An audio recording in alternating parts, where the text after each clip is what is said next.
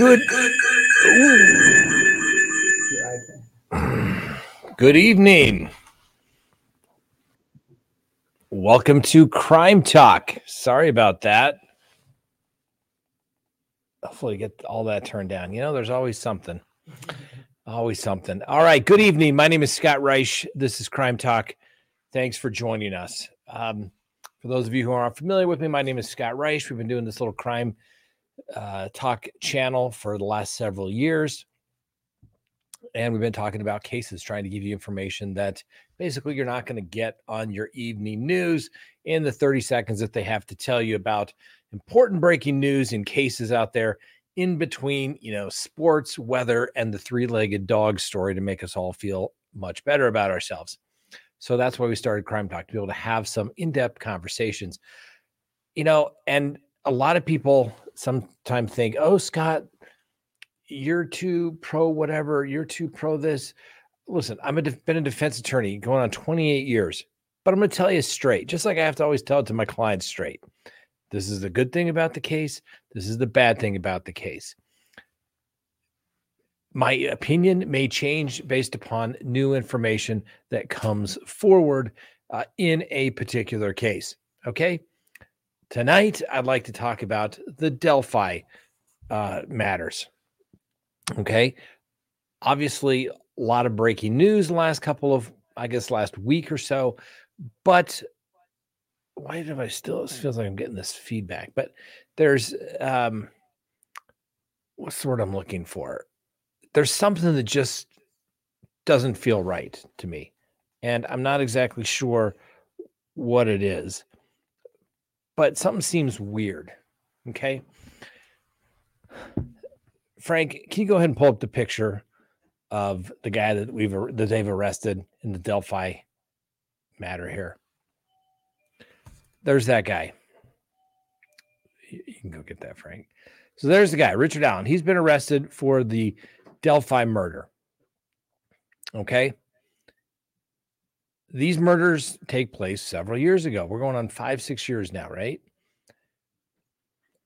Nobody in this small town of 3,000 people have recognized, hey, this guy could be a suspect.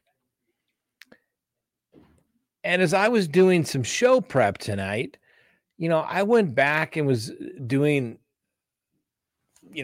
show prep. And I'm looking at all these videos. I'm looking at these reports about all this information that has come out. And multiple times, basically, these police in Indiana have said that they've got their guy. They think they're getting close. They've got the guy, or they know who it is. But they said, ultimately, we think the person lives in Delphi and they are hiding in plain sight. Bring in Richard Allen, this guy. He's a pharmacy technician at the local CVS. Now, it's a small town of 3,000 people. Not everybody's running down to the CVS, but enough people are. It's a small community, right? Everybody knows everybody's business in that type of smaller community. And, not everybody's business, but you know what I mean. You've seen people around. And so what takes place? Nobody happens to think, hey, when I see this guy, this sketch, the first person I think of is Richard Allen. That seems a little odd to me. Now, I get it. 3,000 people, that's a lot of people, but it's not that many people. We're not talking about a city of, 3 million people, a state of, it's just not that surprising. And more importantly, let's take a look at the video of the guy walking, right? Here, watch this video.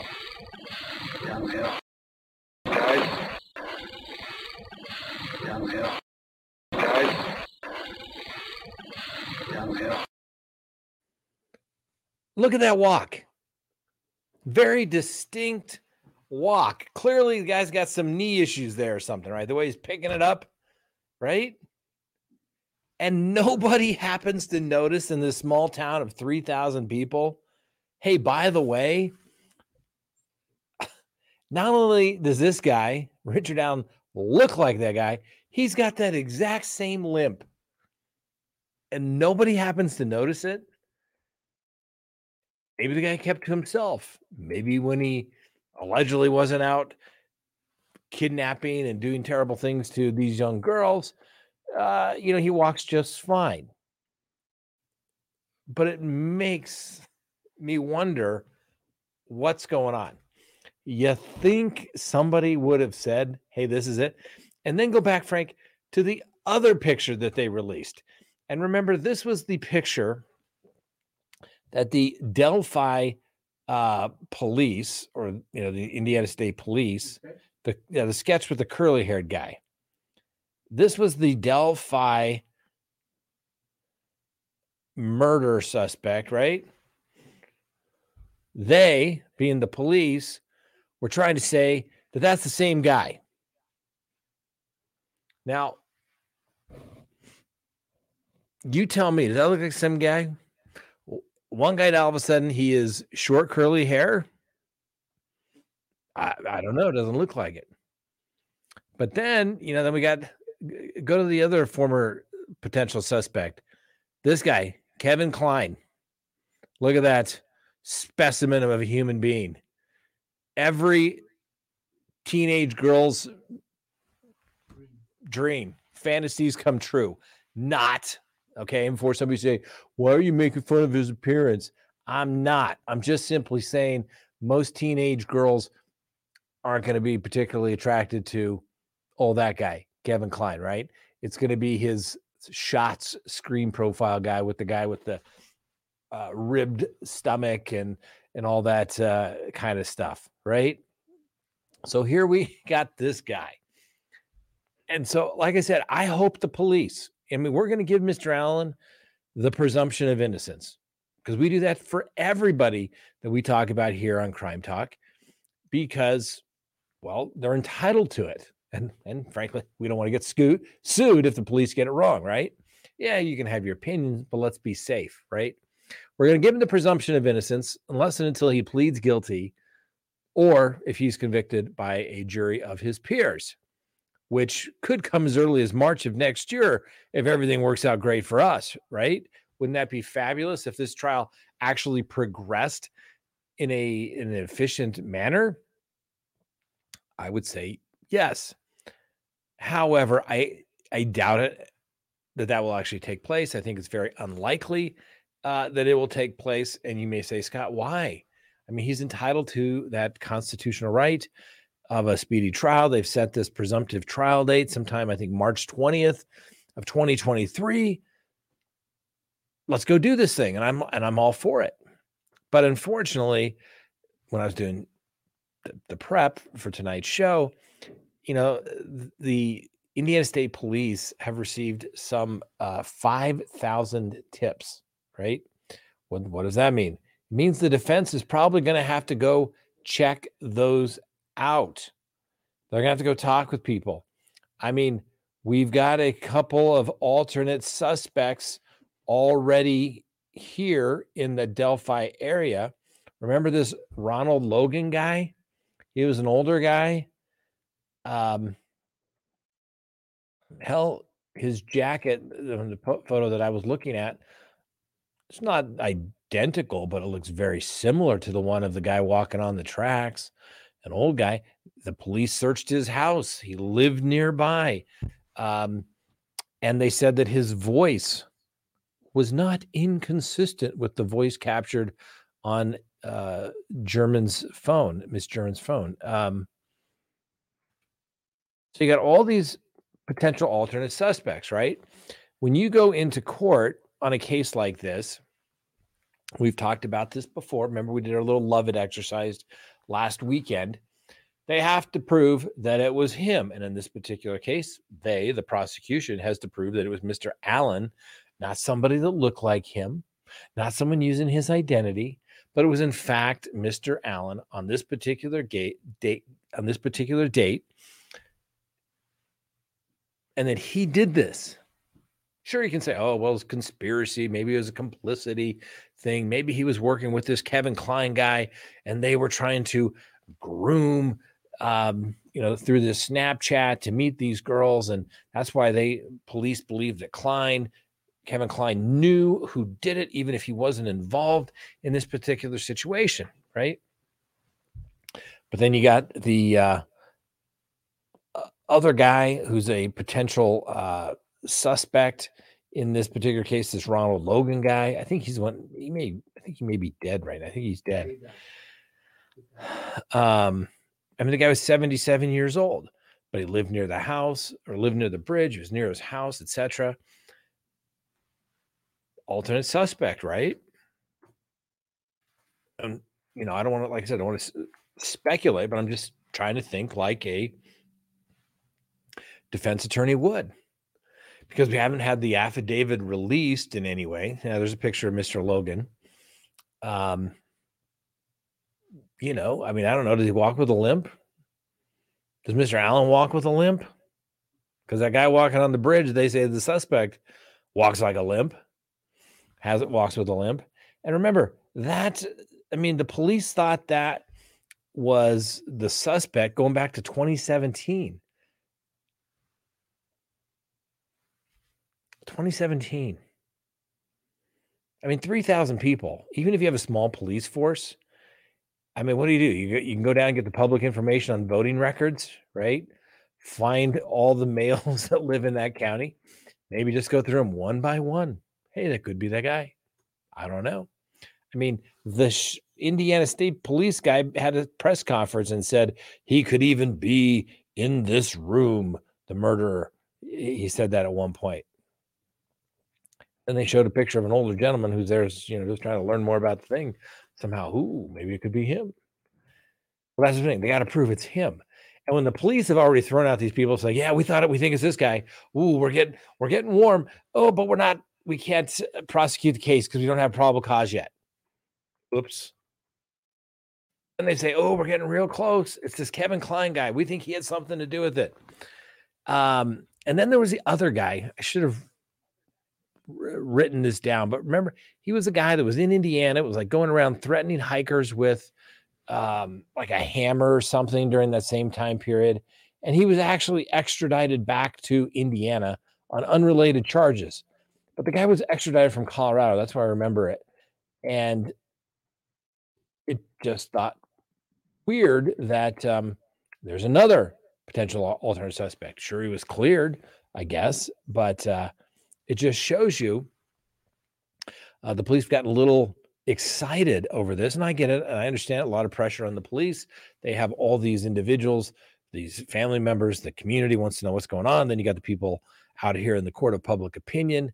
Here we are, right? They want to get something solved. They want to get it done. I get it. But when you're going around accusing people of a crime, and this is where I think things get a little weird. Like I said, I'm not, don't get me wrong. I'm not a conspiracy guy. But who doesn't love a good conspiracy, right? We've still been talking about JFK forever. Who did it? Was it the Cubans? Was it the CIA? Was it the military industrial complex? Who doesn't love a good conspiracy theory, right? But as I've said before, and I will say it again, okay, as a criminal defense attorney, it doesn't matter what I think took place. It only matters what I can prove. And what I mean by that is only matters what is legal and competent evidence in court. That's all that matters. Okay. You can have all the theories you want about anything in the world. Unless you can prove it, it doesn't matter. It's just a hypothetical theory. Okay. And I look here at the comments. So the police must have found evidence. Karen 81986. I cannot disagree with you, Karen. They must have found something, right? And the question is, this guy's been living in, Richard Allen's been living there in Delphi for many, many years. I think at least the last 10 to 16 years, if I remember correctly. We went to crimetalksearch.com, used our little background stuff. This guy is as boring as they come. Plain Jane guy. Go ahead and put a picture of Richard Allen, right? The neighbors said, he seems nice enough. People at work there saw him, said seems nice enough, but he kind of kept to himself. Does that make you a murderer? I don't know. Some days when I go home at the end of the day, I don't want to talk with anybody, right? I just want to sit there. Of course, with the lovely Miss Kristen, of course. Always want to talk with her. But you know what I'm saying? I don't want to deal with anybody else. So the guy has a long day at work. He goes home, keeps to himself. So what? Doesn't make you a murderer. Did the wife find something? I mean, I've seen people say, well, they must have found his altar down there. But then other people said, well, the cops were out there by the fire pit that he never uses, right? Which is weird. Okay. But I guess only got to use it once. But then the police said early on in the affidavit that was obtained, over a year ago, it was a podcasting website that got part of an affidavit, and it was heavily redacted, but you got the gist of it. And the FBI's theory of the case was that this was some sort of sexual gratification type of thing, and the killer took some sort of souvenir with them. Well, did they find this souvenir? I don't know. Which gets me back to the bigger issue. Why do we not know? Okay. Why not? I understand this case is going to attract a lot of media. It already has. And not to minimize it, but there are lots of investigations. There are lots of people that get arrested for murder. There's lots of murders that take place in the United States every year. And somehow, some of these jurisdictions think, oh my gosh, we can't tell the public. We just cannot tell the public what's going on. They just won't understand. We're going to prejudice the rights of the defendant. It's, oh my gosh, it's terrible, it's terrible, it's terrible, terrible. Who cares? I hate to say it is just another homicide case. And I'm not trying to minimize it. No disrespect. But what makes this case different about the guy that walks in somewhere or he does something terrible to his family and his kids? It isn't. There's nothing so unique and peculiar about this particular case that the court should hold an initial hearing in chambers. The prosecution should object to the unsealing of the affidavit for the arrest warrant.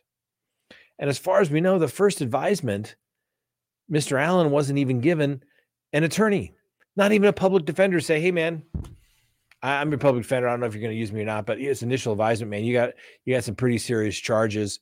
They're going to set your bond really high, so you're never probably going to be able to make it. But you need to keep your mouth shut. Is there anyone you want me to contact? What would you like to do, right? When you're in custody, you qualify for a court-appointed attorney. Apparently, Mr. Allen said, no, I'm going to hire an attorney. Then they moved him from one county detention center to another. And then this, was it the Judge Diner? Is that I think I pronounced his name correctly. Diener, who transferred Allen out of the jail to the Indiana Department of Corrections for safekeeping. Now, I'm not exactly sure how big the Carroll County Detention Center is there in that particular county. It's probably a county jail. Somehow I'm going to go on a limb here and say that there is not such a huge population in custody there that he would be unsafe. I think that he would be okay. You would put him in the SHU, what is affectionately known as the SHU. It's called the Special Housing Unit. It's where people go when they're in protective custody.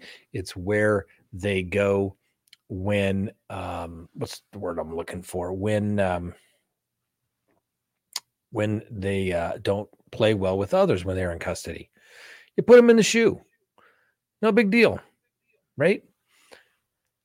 To send him to the Department of Corrections because the judge is worried about his safety? Really? Whose safety? Why should he have any concern?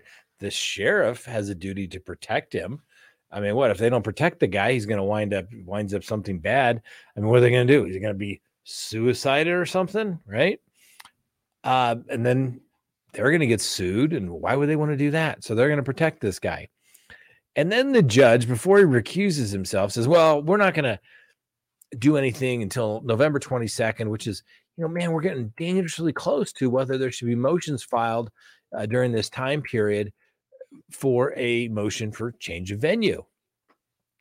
Now, I can tell you, when somebody gets arrested, yes, they usually get access to a phone call, right? But then if you don't have any money on you, you don't just get to go dial the phone normally. Maybe in some smaller jurisdictions you can. I have seen that. Bigger jurisdictions, man, if you don't have money to use the phone or on your books, or somebody's put money on your books, you don't get to do it. You got to be set up on the ICCS system or whatever the money-making thing is. They charge you all this money for these phone calls, right? So who's to say this guy's had an opportunity? Is his family standing behind him? Is his family saying, we want nothing to do with you? Somebody needs to be doing something so that the guy gets represented. Where's the public defender? I mean, the court should say, hey, you're in custody, man. You're entitled to free counsel at this point. Why did the judge not bring in the public defender? It's just weird. And so then this Judge Diener guy writes all this stuff saying that, in this order, he says this finding is not predicated on any acts of alleged acts of the defendant since arrest, rather a toxic and harmful insistence on public information about a defendant in this case. I don't know where this Judge Diener went to law school, but he should probably brush up and read on the Constitution, right? You have a right to a speedy and a public trial, right? We kind of pride ourselves in this country on being open and forthright. And we don't have little secret trials. Russia, China, third world despots, they do their trials in the darkness. They say, oh, no, you people, it's these, you're not familiar with these sophisticated legal ways. You won't understand.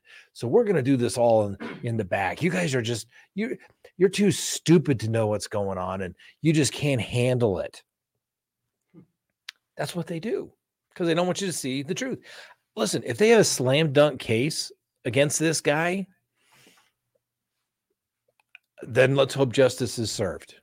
If he's not the right guy, let's hope justice is served, right? Who wants an innocent man to be convicted of a crime that he didn't commit just to make everybody feel good that we close the books on that one? Nobody wants that, right? I mean, the fundamental position of our government and judicial system has always been it's better to let 10 guilty men go free than one innocent man be convicted of a crime he did not do. Now, we all know that's not true. We know innocent people get convicted all the time. I mean, I'm not naive to think that it works all the time. In fact, it hasn't. It's failed many, many times. But at least make it a fair trial for the guy. Give him his attorney. So like I said, this judge saying all this stuff, and I mean, seriously, and this is what I don't get. Okay. How do I want to say this without,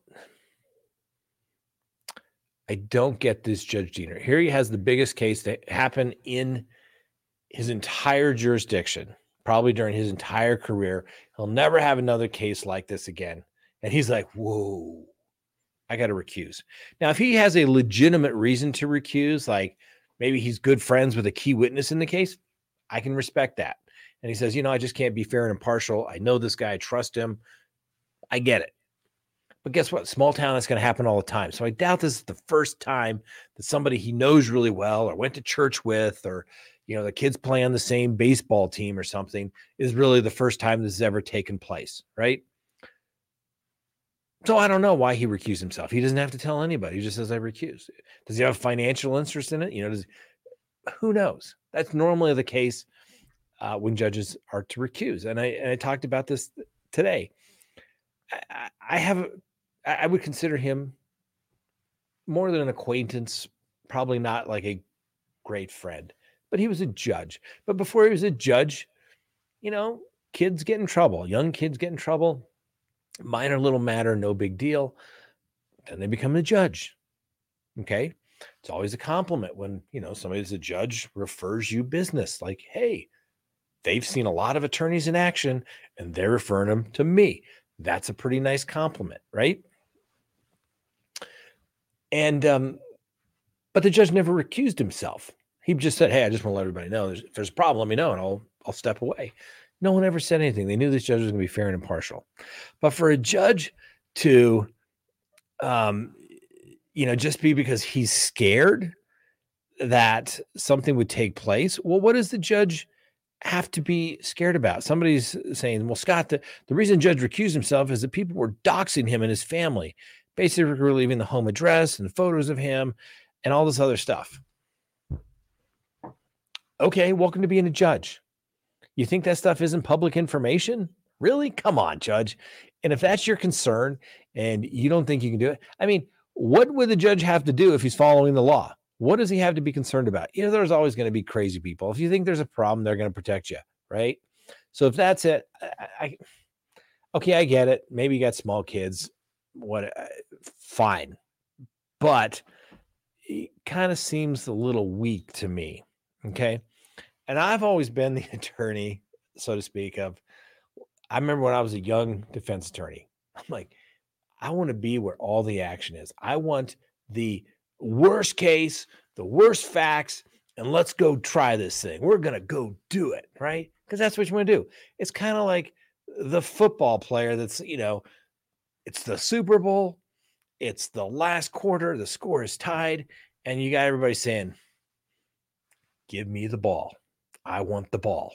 I'm not going to drop the ball. I'm going to do great when I get the ball. I'm going to score, right? You would think that's what a judge who truly loves being a judge is going to say. I understand there's risk. There's always risk. Hell, a judge, something bad could happen to a judge because somebody gets upset on a little traffic matter. You never know what somebody's going to do. But to say, oh, they're saying on my name. So what, judge? You think it's not public information? Seems a little weak to me. Really does. Okay. And if you're following the law, you're doing everything above board. What do you have to worry about? Right? Even if you're a judge and say, I had to grant a motion to suppress, the police completely screwed this up. I'm sorry, but I got to follow the law.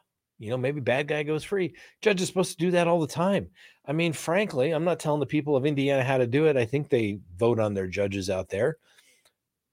I mean, seriously, if this is what's is this guy going to make the wrong decision? Well, I don't want anybody mean to me. I don't want the police officers not to talk to me because, I'm in the judicial system. I mean, that's pretty weak. That comes with the job. Hell, I've known judges that, have clients. I've represented clients that have threatened judges. And all the judges are like, it's part of the job. Didn't take any, only saw one case where my client, the judge freaked out. Oh my God. For years, the guy recused himself because I represented the guy. And I was like, that's exactly my point, judge. You overreacted because all these other judges got allegedly threatened as well. And you were the only one that required all this protection. And everybody else was like, yeah, I wasn't particularly concerned about it. It's kind of part of the job. Right. And I talked to those judges and the case is over and they're like, oh, particularly worried. I mean, come on, it's part of being a judge. You're going to always have that one person that there. So so if that's the case, if he's worried about it, I'm just not that impressed. Now, this new judge, her name is Fran, F-R-A-N, middle initial C. Gull. Francis C. Gull. Get it, Seagull? I know. Kind of a dad joke kind of thing. Now, we went through her bio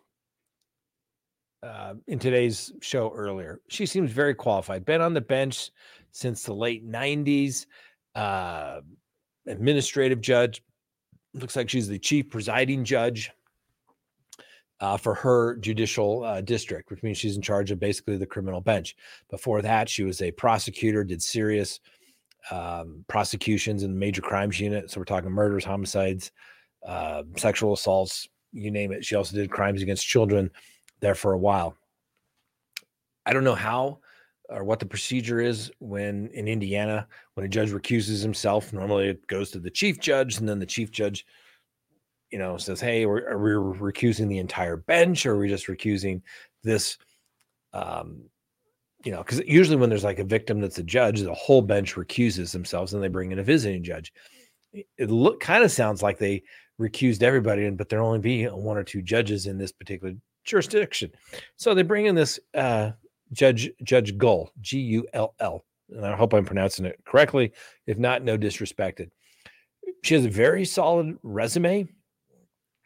I don't know anything about her. I did have somebody send me a comment after today's show that we put up, and said that they're familiar with her. She's a very fair judge and that she will be a good judge for the job, which I say kudos to the Indiana Supreme Court for selecting this judge. That's how everyone is.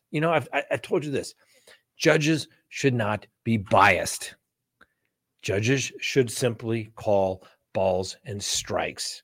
But so many judges want to get on the bench and they want to have their own little agenda. Your agenda as a judge is to follow the law. Good, bad, whatever the decision is, follow the law. And I still remember that I've mentioned this before many, many times. Years ago, I got to see Justice Scalia speak at a book signing. It was a book signing that he had. It was one of those things you go to a CLE and he was the speaker and he was there signing books. And it was very interesting. Obviously, this is before he passed away, but he was very adamant about like, what is a judge? And he was always like, all this stuff in the congressional record, don't really care. Only thing that matters is what the words say. We're lawyers, words matter, they mean thing. And if it's not there, it's not there. And he was talking about the case, and I love this quote. I've even put it in briefs when I really wanted to kind of, hey, judge, I need you to make a hard decision here. And, hey, I know I'm right. I know this is a tough decision. You don't want to, do this, but you got to do this. And so I put it in there. It's a quote from Justice Scalia. And he says, part of the being a good judge is you don't always get the result that you want. And he gave an example as to that. And he said, he was talking about the flag burning case. I think it originated out of Texas. And he said, it was a plurality decision. So it was 5-4. He goes, do you know who the fifth vote was? He said, that was freedom of speech. He goes, it was me. And then Justice Scalia said, am I offended by people that were, burning down the flag? Right. And he said, of course I am. I found it disgusting, abhorrent, but I also found it the epitome of free speech. And so he said, as an individual, I would have loved to have said that should be a crime, as the Texas legislature had made it. But that wasn't my job, his own political decision.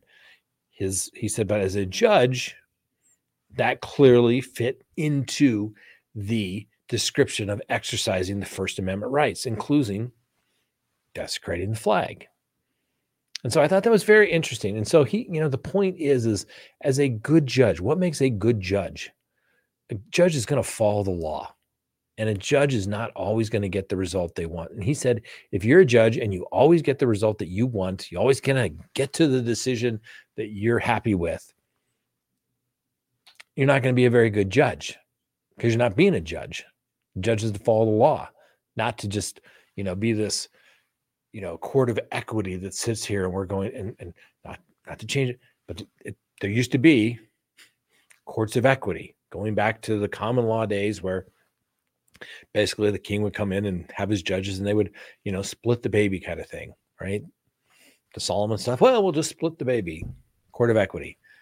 If there wasn't a specific remedy that was available, they used to refer to as courts of equity. Don't really have much of that much anymore, but yes, it's not in the modern day terms, so to speak, where the judge could make decisions. So I think that's this Judge Gull. I don't know anything about her other than what I've read in the bio that we've talked about. I've had a person said, I'm familiar with this judge, good judge, she'll be fair. That's all we can ask. Just call balls and strikes. That's all judges are supposed to do. balls and strikes. I mean, I've said this before. Imagine if you went to, think of the courtroom as a baseball game, right? You got the teams on the other side. You got the judge behind the home plate. And what if the, let's just say, I don't know, the Phillies and the Astros are playing, right?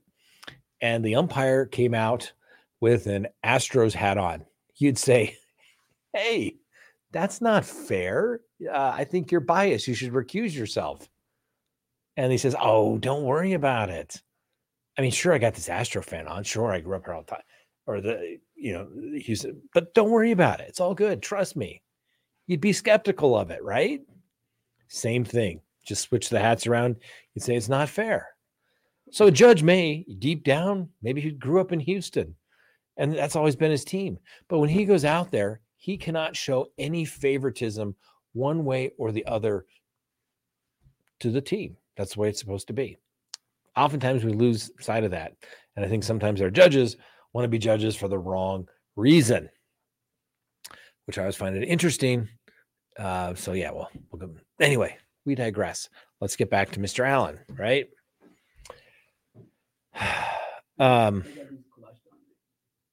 Let's take a look at these. Yeah. Look at this. Frank, the hardest working man in show business. Look at this. So top left, that's supposedly one of the first sketches that came out.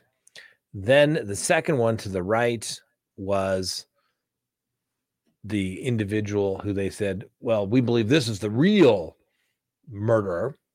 The guy in the bottom left, I have to go back and check his name, but he was the guy that was extradited from Colorado, who was going around threatening people, etc. And he ultimately got sent back to Indiana for some other crimes. Then we got Kevin Kline there. I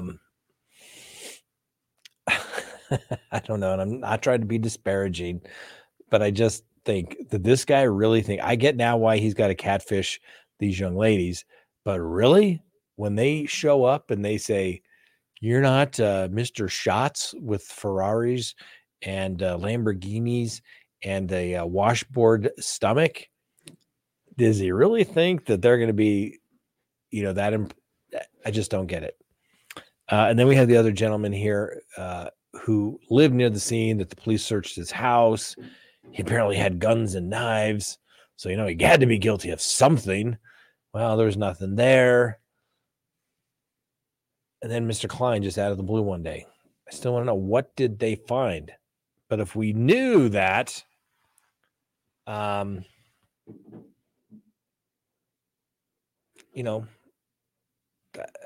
just don't get it. I don't understand. Why do these small towns? Let's take a look at the Delphi case, right? We got the Delphi case. We got the Lori Vallow case. Oh, James Brian Chadwell. That was the guy's name. Thank you, Frank. And I'm not disparaging smaller communities. There's more smaller communities than there are larger communities. But these smaller communities just don't get the kind of guns and knife kind of crime as frequently. I'm not saying they can't solve it. They just don't get it as frequently as the big cities. So they get a little more routine. It's a little more flow. Here we are. This goes back to 2017, right? 5 years later. 5 years later. Over 5 years, 5.5, almost 6 years, right? February will be 6 years. And they weren't able to come up with anything. Right. And then all of a sudden one day, did his wife turn him in? The kids turn him in? Did somebody say, you know what? I was looking at that. And we have that photo where he's taking a selfie in the bar. And there's the mugshot or the sketch in the back. And then he's got pictures of his daughter that we've put up on our show where he's like, his daughter's taking picture right about where the girls would have gone missing. Strange coincidence? I don't know. Who knows? Or just weird and creepy, right? I don't know. I just don't understand why these smaller communities, just like in the Lori Vallow case, say, oh no, we can't let anybody know. We're so concerned about the defendant's constitutional right to a fair trial. Listen, that trial is not going in Delphi. Okay. It's not going to be in that county jurisdiction. Everybody's going to know somebody, right? It's going to get moved. So move along. It's going to be moved to a big city, more than likely. If I was a betting man, I would put $2 on that, right? And we'd have to wait and see what happened. But it's not going to be in that little town. It's just not going to happen that way. Assuming the case can even go forward. I don't know. Maybe Mr. Allen can get himself an attorney. He needs to see what they can do. But I'd like to see what the evidence is. We, as the public, have a right to know. And the judge's comment, the bloodlust for information. I mean, no one wants to do anything illegal to see what's going on in this particular case, but the public has a right to know. I'm trying to see if I have my super duper handy. I must have moved it. Wait, hold on. No. Thought I had my super duper handy pocket Constitution here on the table. I must have moved it here. Hold on. Let's see. Nope. Don't have it handy. But the Sixth Amendment, is pretty straightforward. You have a right to that public trial.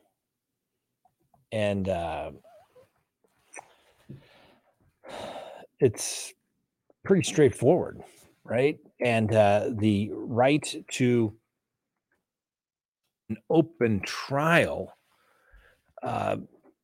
goes more than just to the trial. It goes to a lot of the pretrial proceedings. And if the judges do that, that's a constitutional violation. It could be a do-over. That's why I do not get why these judges do this. There have been United States Supreme Court case law where the case has been reversed because somebody has removed somebody from the courtroom that had a right to be there, that wasn't being disruptive in any way possible. And so when these judges think that, we're going to protect everybody, all you're doing is messing up your record. You're messing up the record for a violation of the Sixth Amendment, an open public trial. We don't do that. The founding fathers said, listen, man, we've talked about this before. The Constitution to the United States, the original 13 colonies, wasn't going to get ratified, wasn't going to happen unless the first 10 amendments to the Bill of Rights were signed, right? And what were those things? Things that they really thought that the king did, and he did do them, and people didn't like it. And they said, we're not doing it unless we have a guarantee, unless these guys, because we know human nature. We know that when people get in charge, they like to do things that favor themselves, and it can become corrupt. And so we want to be able to protect ourselves. And they thought, hey, listen, if the king or the new government gets out of hand, we have a right to change all this, right? So let's go through it. The First Amendment, right? Freedom of press. The press cannot be told what to print and what not to print. It shouldn't be censored by anybody in the government. Freedom of speech. You can't criminalize things that people don't like because it's going to hurt their feelings. Now, yes, you have a civil remedy because constitutional rights only apply to the government, right? The government can't infringe upon those. Private companies can censor you all they want. People can say mean and nasty things about you. You can sue them for that, but the government can't make it illegal to do that. They can't say, we're going to throw you in the gallows if you say mean things against the government or an individual. You can't do that. You still have criminal, or civil responsibility, but you can't do that. So you got freedom of speech, press, assembly. Hey, if we want to have a rally, show we support or don't support somebody, the government can't come and break it up. They thought that was pretty darn important. And then the second thing that they thought that was, you know what? Not only do we're not going to do this thing because we want to practice our religion, we want to have free speech, we don't want to be able to criticize the people in charge, and we don't want to get thrown in jail for it. Oh, by the way, you got to have a gun. So everyone's going to have a gun. You have a right to a gun. You can't take it away. Supreme Court has said that's a fundamental right. You can't do it. So you can't say you can't have a gun unless you're a prohibited person. Very few restrictions on it. Everybody have a gun. Third right? Most people don't even know the third. You can't quarter troops in your home. Guess what?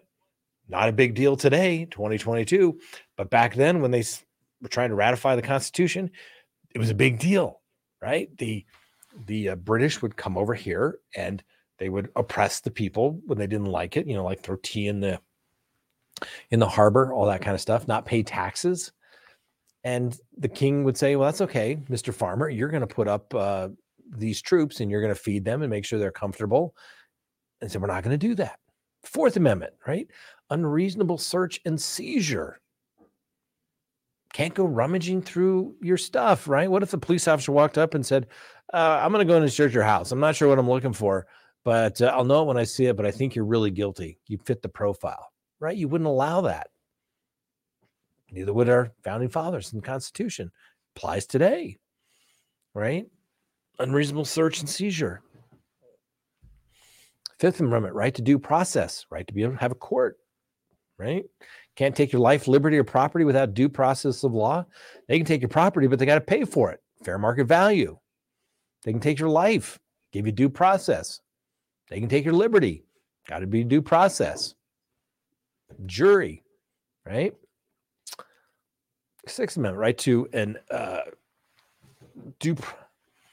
Sixth Amendment of the United States Constitution sets forth the right related to criminal prosecutions. Ratified in 1791 as Bill of Rights. Applied the protections of this amendment by the states, the due process clause of the 14th Amendment. So that means federal rights apply to the states via the 14th Amendment. They cannot be infringed. They can actually be expanded upon. Right to a speedy and public trial by an impartial jury consisting of jurors from the state and district in which the crime alleged would have been committed. Jury must be unbiased, must consist of representative cross-section of the community. Right to jury trial only applies if it's basically 6 months. That's not in the Constitution, but Sixth Amendment requires that the criminal defendant be given notice of the nature and cause of accusations against them. So Mr. Allen, do we really know if he was advised? Like, okay, you're being charged with this felony murder under Indiana state law. Here are the possible penalties. Send him off to the jail. Why is it not being done on the open record in open court? I don't like when the government does things behind closed doors, right? What's the thing people I think about? The politicians, the smoke-filled room. Exactly. Shouldn't be taking place in a courtroom either. Also gives the confrontation clause. Sixth Amendment gives notice of crime. Confrontation clause, the right to confront and cross-examine all witnesses. Compulsory due process, which basically means the right to call their own witnesses, and in some cases compel the witnesses to testify via subpoena power if they wouldn't come. Assistance of counsel grants criminal defense the right to be assisted by counsel, right? Gideon v. Wainwright. Supreme Court case has held that a public defender must be provided to a criminal defendant unable to afford an attorney in all trials where the defendant faces the possibility of imprisonment. So, public trial. Supreme Court case ruled that the right to a public trial, although not absolute, where excess publicity would serve to undermine the defendant's right to due process, limitations can be put on the public. Okay, I get that. They're going to try to argue that a trial should be closed at the behest of the government if there's an overriding interest based upon the findings that closure is essential to preserve the higher value and narrowly tailored to serve that interest. The court The accused may also request closure of the trial, though it must be demonstrated that there is substantial probability the defendant's right to a fair trial will be prejudiced by publishing it, by closing it. I'm telling you, I've seen cases, Supreme Court cases, where they eject one person from the courtroom. That's closed proceedings. You can't kick people out. You can't lock the doors and say, "Oh, we're going to have a sensitive witness, a child witness here on the stand." Nope, can't do that. Bad stuff. Can't do that. So anyway, we'll see. I'll see. I mean, like I said, if Mr. Allen is the guy, if he's guilty, then let justice prevail. If he's not the guy, then we want justice to prevail. But I think we should be allowed to be able to see the evidence. It's not going to affect the case. Impartiality. The attorneys, the prosecution, the defense are going to be prohibited by ethical rules that they can't go out there and taint it.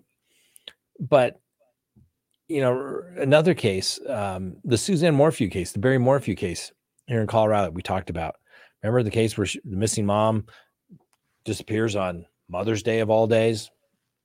They ultimately arrest the husband, Barry Morphew, and they submit like 132-page affidavit. And the judge even commented, like, half of this stuff isn't even admissible, shouldn't even be considered. It's hearsay, speculation. I mean, it's just ridiculousness. These cops had all these weird theories about, how he allegedly did. They ultimately dismissed the case. It was a joke. I said, I've never seen a 132-page affidavit on a homicide case. Normally, homicide, 3/4 to a page at the most, couple of pages. This is the person that did it. And this is what we did. I mean, 132 pages to try and get it. That's a weak case. So it's curious to see if their affidavit is nothing more than a chronological timeline of everything they've ever done in this case. If that's the case, weak. Yes, they have to put the good, the bad, and the ugly in the affidavit, but hopefully it's not 132 pages long, for goodness sakes.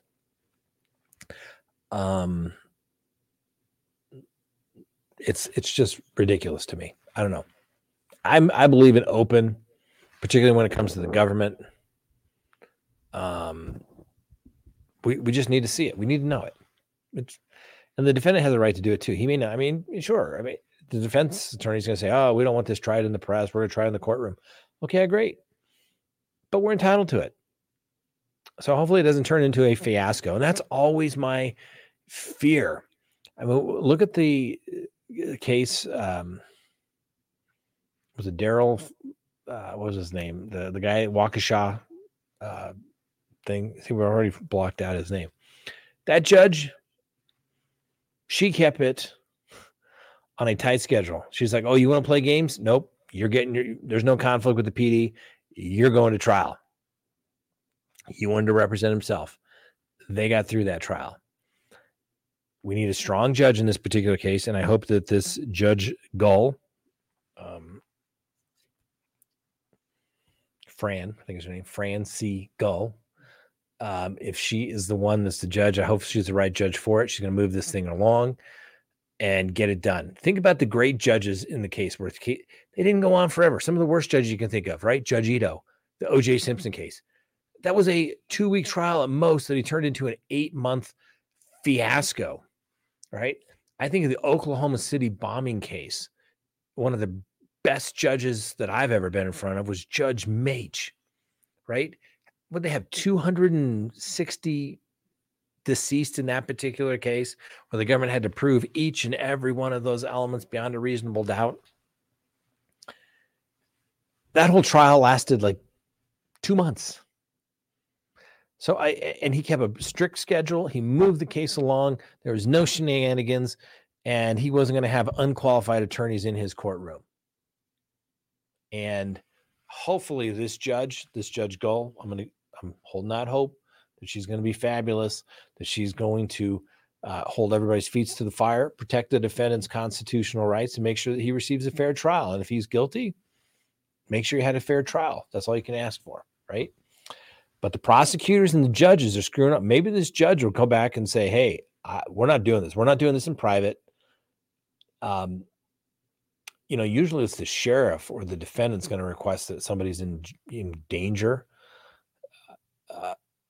So I don't know. I just hope the judge does it. They should disclose it all. That's what it comes down to. We can handle it. People of Indiana in the judicial system, we can handle it. And guess what? When we get it, I will explain it to them fair and impartially if there's any misunderstanding. But it should be simple enough for everybody to explain. You don't have to be a lawyer to know this stuff. It's common sense. Don't harm people. If you did it, fine. Give them a fair trial. Present the evidence beyond a reasonable doubt. They're going to have a fair trial somewhere in Indiana, but I doubt it's going to be down there in Delphi, in the county that it's located in. So what does it matter? And I guarantee you go to a big enough city, there's going to be somebody that doesn't know anything about this case. I guarantee it. I guarantee it. So, all right. Quick parting shot. CrimeTalkSearch.com. Go to that. Get your background subscription service. Hit that link. I'm telling you, do a background search on somebody you're concerned about. Maybe don't know what you want to do. It just depends, like even these individuals, let's say that hypothetically, if you wanted to look up all the people involved in particular cases, you can do that. We'll see what their criminal history is. Are they married, divorced? Do they own property? Do they have a criminal history? Are they, on a particular registry of some type for maybe some sort of conduct they may have engaged in, right? Check them out. CrimeTalkSearch.com. You can cancel at any time, but I'm telling you won't want to because you'll be sitting there thinking, I don't like that person at work. I wonder, there's just something not right about them. Trust me, check them out. Take it from a guy who had an employee steal a lot of money from him. Check them out. Don't trust anybody, even if they were referred to by your college friends and coworkers, high school friends and coworkers. Trust me, check them out. Everybody, CrimeTalkSearch.com. All right, have a wonderful night. We'll see you next time. And we'll be over to the Patreon show here in just a minute. So for all of our Patreon members, we'll see you shortly. Have a wonderful night. We'll see you next time on Crime Talk.